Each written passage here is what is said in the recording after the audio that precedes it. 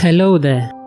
This is Cecilia on Cecilia Faith Activation for Firstborn Sons. Romans chapter 8 verse 12, Amplified Version. So then, brethren, we are debtors, but not to the flesh. We are not obligated to our carnal nature, to live a life ruled by the standards set up by the dictates of the flesh.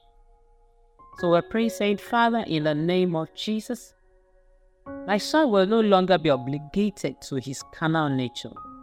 He will no longer live according to the dictates of the flesh. He will not act the script of hell, in the mighty name of Jesus Christ. Amen. Thank you for listening to today's activation. For more information on the ministry, please contact us on Facebook and Instagram at Cecilia Faith and YouTube at @hisbreath_Cecilia Faith. God bless you, and thanks again for listening.